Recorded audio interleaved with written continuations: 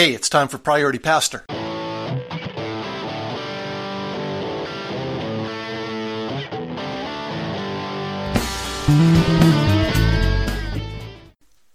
Well, today we did something that for us always marks a change of season. It's October 4th, and today we put the canoe away.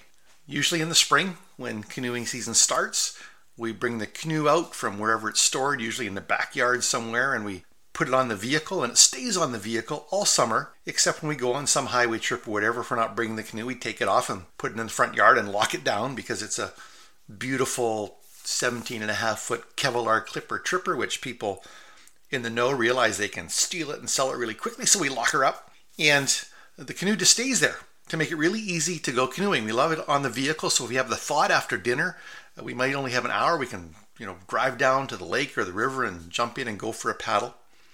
So when we put the canoe away, it's definitely like that is the change of season for us. Often it's away earlier than this.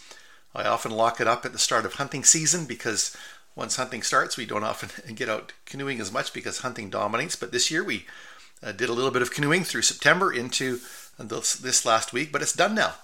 And it's maybe a little more symbolic than usual for us because we're in a season right now in the church we're serving as transitional pastors where we now have a candidate who's been called and is starting. It's October 1st now, and his first Sunday, his installation service will be November 8th. And so I'm in countdown mode. I've got 4 more Sundays where I'll be the transitional lead pastor, and then that's it. I'll be done the role here. I have a bit of an overlap with him as I typically do, which means typically about a week of work in a month where I meet with him and hand off documents and ideas and basically on call as needed. Perhaps a little more help that way with virtual services and recording and video production, that kind of thing. But it's really tapering off quite quickly. The other church I'm serving as a transitional coach remotely, I've only been there once since mid-March. They actually now have a candidate locked down to come and candidate in October as well. I think the last weekend of October.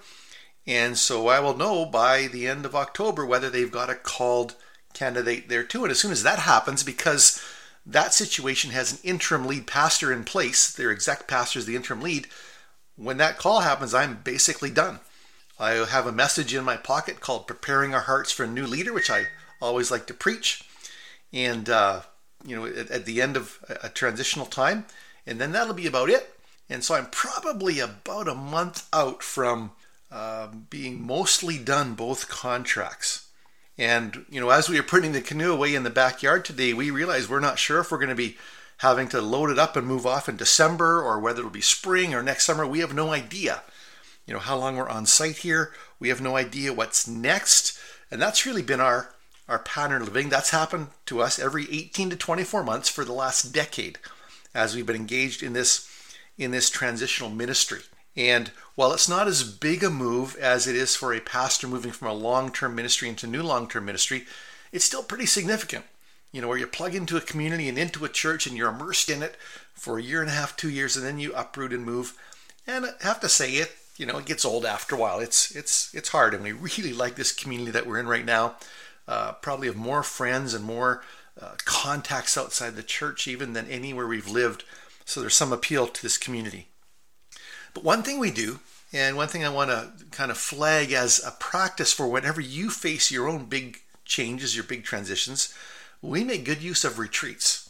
All different kinds of retreats, micro retreats and macro retreats. And for instance, here's what we did last August. We had a 2-night retreat. We got a gift from our leadership team here to go to this wilderness resort for a couple nights, and we went there and used that time as a retreat. And I actually just spoke on doing personal retreats today in the church, and I basically say that when I go on a retreat, it's really about reading, thinking, planning, and praying, and just wrestling through whatever the issue is. And so for us, starting last August, it's been about what's next, Lord? How do we finish well here? And then what do we actually do next? In addition to that August retreat, a couple weeks ago, I did what I call a modular retreat. I had one of those weeks where I didn't have a lot that I had to do, but it was like there was something every day that I had to do, whether a call or something that was scheduled. And so I did what I call a modular retreat, where I basically carved out a half day every day of that week to do as a retreat, where I spent a half day detached from actual work and I did my reading, thinking, planning, and praying. And it actually worked not bad. It made for an interesting week. It's not the same as having an extended period of time blocked out, but it worked pretty well. Then this past week, again, because there's this increasing sense of finishing up here, I took a course. It was a 3-day online conference, so it could be passive. I usually like to take pretty good notes, but I use those 3 days. I detach completely from quote work and use that conference and those days in and around the conference and the breaks as a retreat time as well. And now, tomorrow, Monday, I'm hanging out to a friend's cabin near here. It's about an hour away, half hour down the highway, and then a half hour straight west into the mountains. And he's going to be there, and we're going to be doing some hunting. Usually we do a morning and an evening hunt, but then there's the whole day. And for me, this is going to be another type of retreat, a time to read and think and plan and pray and listen and see how God may direct. And, that's on our regular, my wife's and I, daily regular prayer times and personal times and times praying together. It's really about what's next. But what we find is the bigger the shift, the bigger the change, the more important it is to carve out that time to get quiet and make sure that there is decisions are made from a place of rest, not a place of fatigue, not a place of panic, not a place of franticness. And I find that retreats for me are the way to lower the RPMs. I shared a story today of how one time I was doing a retreat. It was on the Athabasca River in northern Alberta, where I paddled down the river for about 40 minutes to an island, and I would camp there for a couple nights, then paddle down to the next bridge, and my wife would pick me up.